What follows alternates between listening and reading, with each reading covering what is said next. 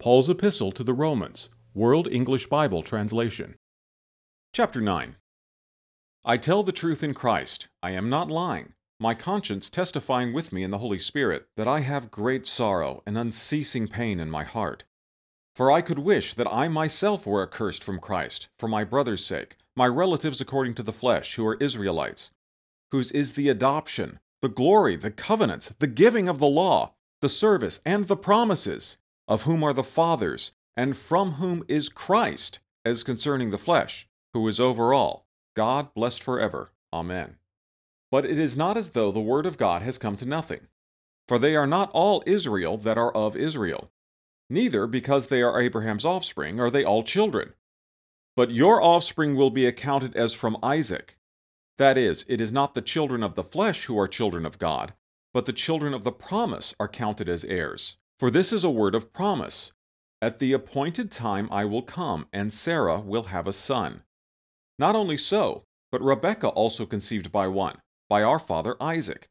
For being not yet born, neither having done anything good or bad, that the purpose of God according to election might stand, not of works, but of him who calls, it was said to her, The elder will serve the younger. Even as it is written, Jacob I loved, but Esau I hated. What shall we say then? Is there unrighteousness with God? May it never be! For he said to Moses, I will have mercy on whom I have mercy, and I will have compassion on whom I have compassion. So then, it is not of him who wills, nor of him who runs, but of God who has mercy. For the Scripture says to Pharaoh, For this very purpose I caused you to be raised up, that I might show in you my power, and that my name might be proclaimed in all the earth. So then, he has mercy on whom he desires, and he hardens whom he desires. You will say then to me, Why does he still find fault? For who withstands his will? But indeed, O man, who are you to reply against God? Will the thing formed ask him who formed it, Why did you make me like this? Or hasn't the potter a right over the clay, from the same lump to make one part a vessel for honor, and another for dishonor?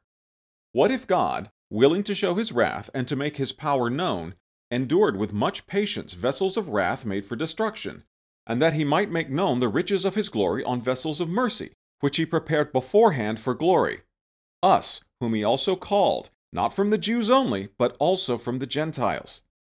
As he says also in Hosea, I will call them my people, which were not my people, and her beloved, who was not my beloved. It will be that in the place where it was said to them, You are not my people, there they will be called children of the living God. Isaiah cries concerning Israel, If the number of the children of Israel are as the sand of the sea, it is the remnant who will be saved. For he will finish the work and cut it short, in righteousness, because the Lord will make a short work upon the earth. As Isaiah has said before, Unless the Lord of armies had left us a seed, we would have become like Sodom, and would have been made like Gomorrah. What shall we say then? That the Gentiles who didn't follow after righteousness attained to righteousness, even the righteousness which is by faith. But Israel, following after a law of righteousness, didn't arrive at the law of righteousness. Why? Because they didn't seek it by faith, but, as it were, by works of the law. They stumbled over the stumbling stone, even as it is written, Behold, I lay in Zion a stumbling stone and a rock of offense, and no one who believes in him will be disappointed.